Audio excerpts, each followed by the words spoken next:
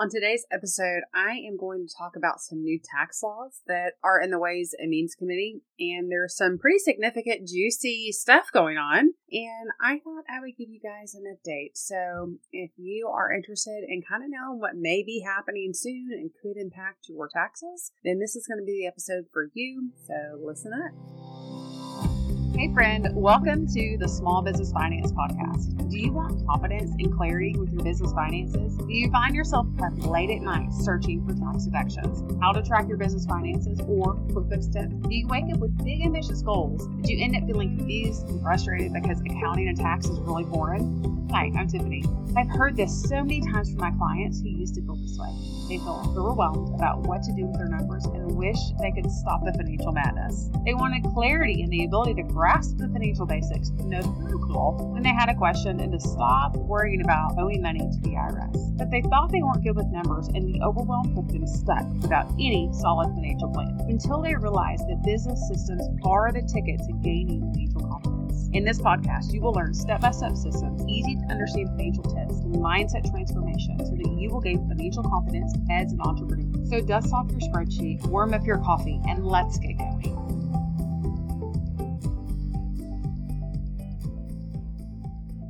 What a lot of people don't realize is that there are always new tax laws that are being put out. There are a ton of tax laws out there. I think there's something like 80 or 90,000 pages of law. I don't remember exactly. A lot, suffice it to say, of law out there. Yet they're always adding more to it, which the reality is that's really why our taxes can be extremely complex. And for some people, depending on what you have going on in your tax returns, it can be a lot. Honestly, even for most normal people trying to do their own 1040 and prepare their own tax return, it's a big undertaking. And that's not changing anytime soon, because what I'm going to share with you today are some new things coming down the pike, and I found them really interesting, and I feel like you will too.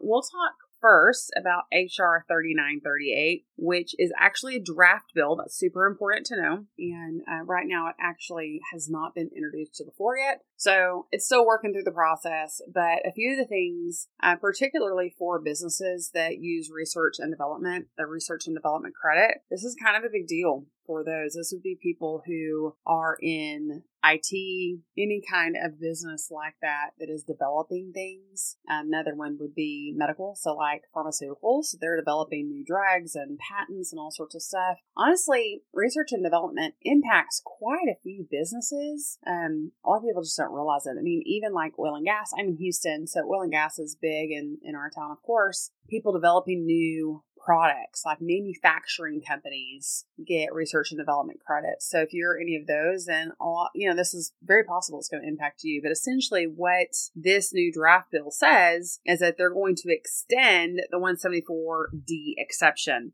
Basically what that means is that they're going to allow the full expense for the research and development credit versus I believe they were planning to amortize that. And so they're reworking that because honestly, the R&D credit change was going to impact a lot of businesses really negatively, where they weren't going to get the credits that they were. And if you think about it, that really bogs down innovation. Research and development credits are intended to give benefit to companies who are innovative. So if you think about it like that, if you are reducing that credit, that means a lot of these companies who are putting new products in the market, really trying to innovate, trying to make sure that the products that are coming out of the U.S. are top-notch and high level, they would no longer be getting the credit the same way. So this is a really good thing, in my opinion, on extending that 174D exception. And that would actually extend through January 1st, 2026. The other really big change on HR 3938 is related to bonus depreciation. So bonus depreciation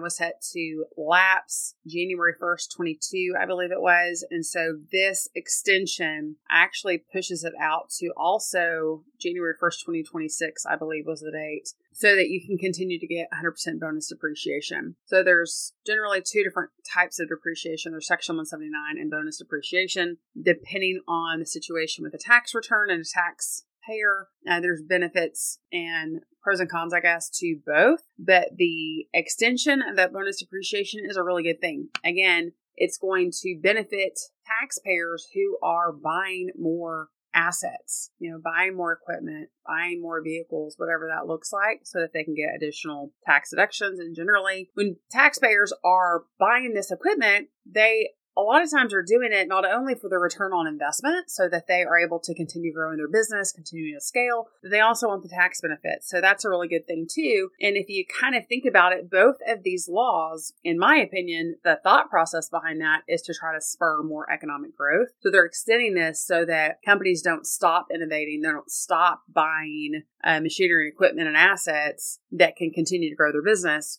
They're allowing them to have these credits and this bonus depreciation so that they continue getting these. The other thing that is in this proposed bill, this draft bill, is the removal of certain energy credits. It's fairly complex. There's several different parts in there. Some of them have to do with some verbiage changes to electric vehicles, tightening up what that language was. I mean, in anything legal, it's super important to have it written just right so that it's conveyed in an appropriate way so that people like me who are helping get your tax return done, we're able to understand the intent behind the law, and then we're able to help make sure that it's done appropriately. And so there's a lot of that in this bill as well.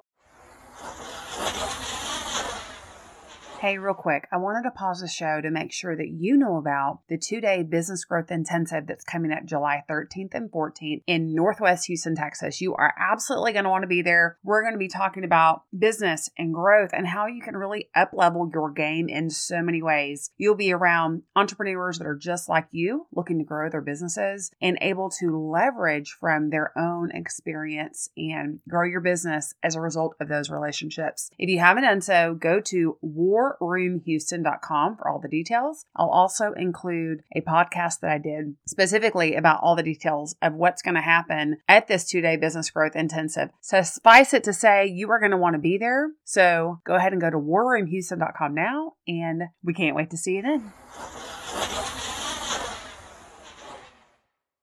This particular bill, they've been trying to get it through in different phases and different ways for quite some time now. So we'll see if it actually goes through or not. But I found those things really interesting because I think the theme here and in the other packages that I'm going to mention here in just a second is really trying to spur economic growth. I mean, our economy is absolutely depressed right now. People are paying more for groceries, more for gas. Interest rates are through the roof. So, when you're buying a house, the payment is more. Any kind of credit that you take, those interest rates are higher buying a new vehicle. And we're feeling it as an economy. And so I think that's really what they're trying to do is push us past this. And hopefully it works. So the other thing that I found really interesting as I was kind of doing a little bit of research for this podcast episode is that the GOP has a tax package that is going to it's going to do a few things, but probably the headliner I would say is it's going to put about $4,000 back into American families. So let me back up just a little bit and kind of explain the thought process. So I'll kind of read this. So basically, the Ways and Means Committee chair, Jason Smith, he's a Republican out of Missouri, said that the package is a product of his panel's field hearings throughout the U.S. this year, in which they heard from business owners and other Americans in West Virginia, Oklahoma, New York, and other places. So basically, they went out, they did a whole bunch of meetings, I guess town halls and things like that, and the people were saying, hey, we need help in these areas. And so basically what he's saying is that they pull together some critical ideas in response to the needs of the voices of the American people. That's what they're saying anyway. So it sounds really good on a news station. Anyway, the other thing that the chairman said was that basically what they're doing is that they were building on other tax policies that were enacted by previous Republican committees or Republicans that spurred higher economic growth. Again, they're trying to find the policies, find these things that they can look back and see, oh, this had a really great economic impact. It was a positive economic impact. And they're basically trying to do more of that so that there is relief for working families, for strengthening small businesses. That's the crux of our economy as small business, and then growing jobs and protecting American innovation and competitiveness. So that is the theme through all of this. So the first thing is that with this $4,000 that they're putting back into basically middle class pockets, middle and lower class pockets. So essentially 107 million families are going to be eligible for the benefit. And this benefit is for 2 years.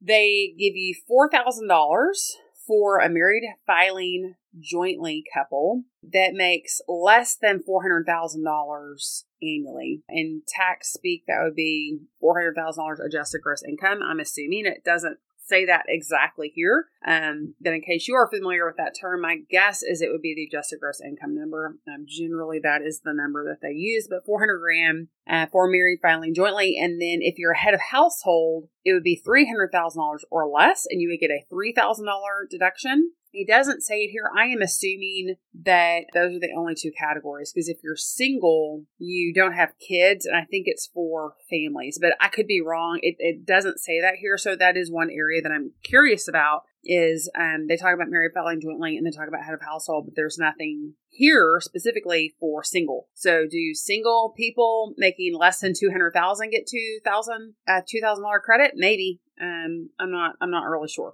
So moving on to the second piece of this bill that I thought was really interesting. It's actually quite fascinating because as I first read this, I'm like, why would they put this particular thing in this bill? So let me talk through it. So if you've ever been a contractor or if you are a business owner and you have contractors that work for you, then you're very familiar with the rules associated with providing a 1099 miscellaneous. It's now a 1099 NAC, non-employment compensation. They changed that up about a year ago. But now, instead of it being a $600 or more threshold, which it's been that way forever, according to this article that I read, it's been in place since 1954.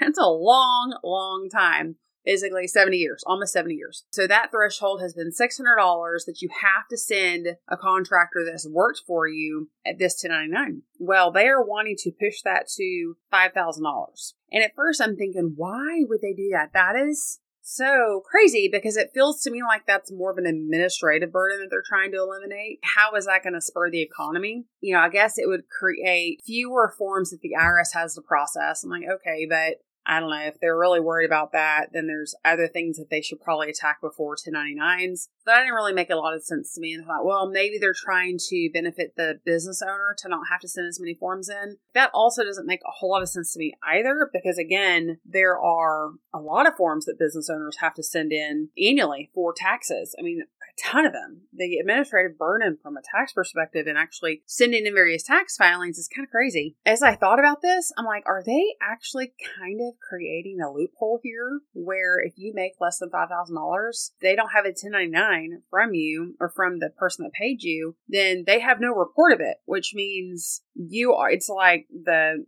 honor system, right? It's like Scout's honor on you actually sending in that income on your tax return and putting it on your Schedule C. Generally, it's going to be a Schedule C. So these are going to be people that are like side gigs, right? Like side hustles. So I found that really interesting. I'm like, are you intentionally trying to do a little loophole? I mean, obviously, when it comes to taxes, the IRS is pretty clear that the onus is ultimately on you, even if you don't get a 1099, to include that on your return. I don't know. I mean, I guess we could throw theories around all day, but it was kind of fascinating to me. Okay, so on to the third thing. In line with the second, it does have to do with that $600 policy, but this is tied back to PayPal and Venmo payments. So with the Biden administration, they changed the policy that required payments of $600 more on money transfer apps, i.e. PayPal and Venmo, to be reported to the IRS. And now they're actually reversing that in these proposed laws. Again, these are all proposed laws. They're reversing it to a cap of $20,000.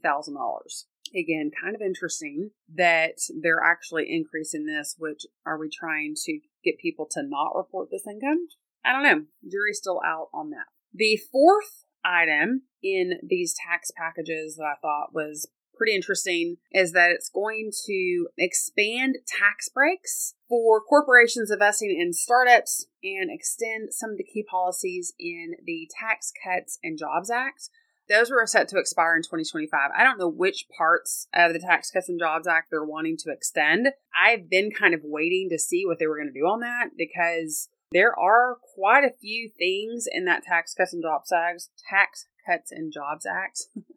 that if they sunset and they go away, it's going to impact a lot of people, not the least of which the Tax Cuts and Jobs Act actually reduced income tax rates. So the top tax rate was 39.6% prior to that tax policy that went through. It was a pretty significant tax policy, by the way, and it went down to 37% on the top tax tier. Now, all tax brackets were impacted. So it's not just, if you're subscribing to the mentality that if you're rich, you should pay a whole lot more tax. And, you're more than welcome to that opinion, but everyone was impacted. So everyone's taxes went down with that tax package. There's a lot of other things that went through as well, but that is probably one of the notable ones that most people would know about and recognize. And then lastly, it's going to kind of back to the electric vehicle credits. So basically, it's wanting to roll back these credits that the Biden administration's Inflation Reduction Act put into place. So they're actually taking a look at this plan next week on the Capitol Hill. Apparently, they're on break right now. And so the Ways and Means Committee is going to consider it and see what they think and go from there. So we'll see. None of this is in law. It's kind of interesting to consider what could happen. Again, with the state of the economy and where we're at, frankly, something has to give on some level. But the reality is during COVID, we spent a lot of money as a nation with PPP and employer retention credit and all sorts of COVID relief. It was arguably a good thing. Definitely not going to get into that right now on whether or not that made sense. The reality is it happened, and we spent a lot of money, which then turned into the largest national debt that we've ever had. And so because of that, obviously we have a debt ceiling issue now, and that's a whole other topic that they're going through and trying to figure out right now. But because of that, and then that kind of pushing interest rates, our economy is just struggling. I am not an economist by any stretch of the imagination. I did take economics in college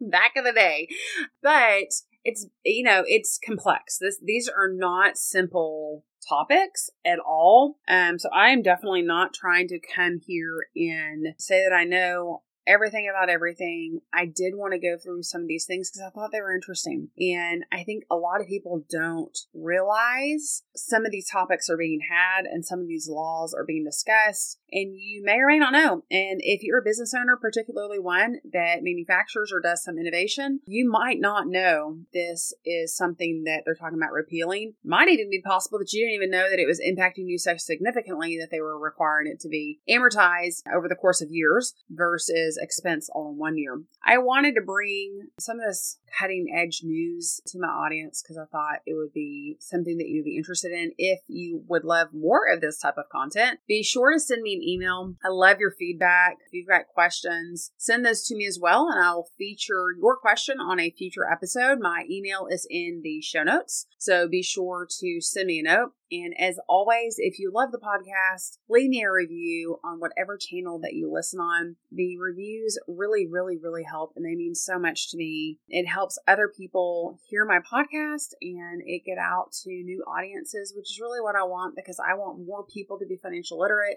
I don't think that finance should be so confusing. I don't think taxes should be so confusing. I don't think that's going to change anytime soon. But if I can make your life a little bit easier because you're more knowledgeable, then that's what I'm here for. So with that said, I have had so much fun today going through this, and I cannot wait until next time.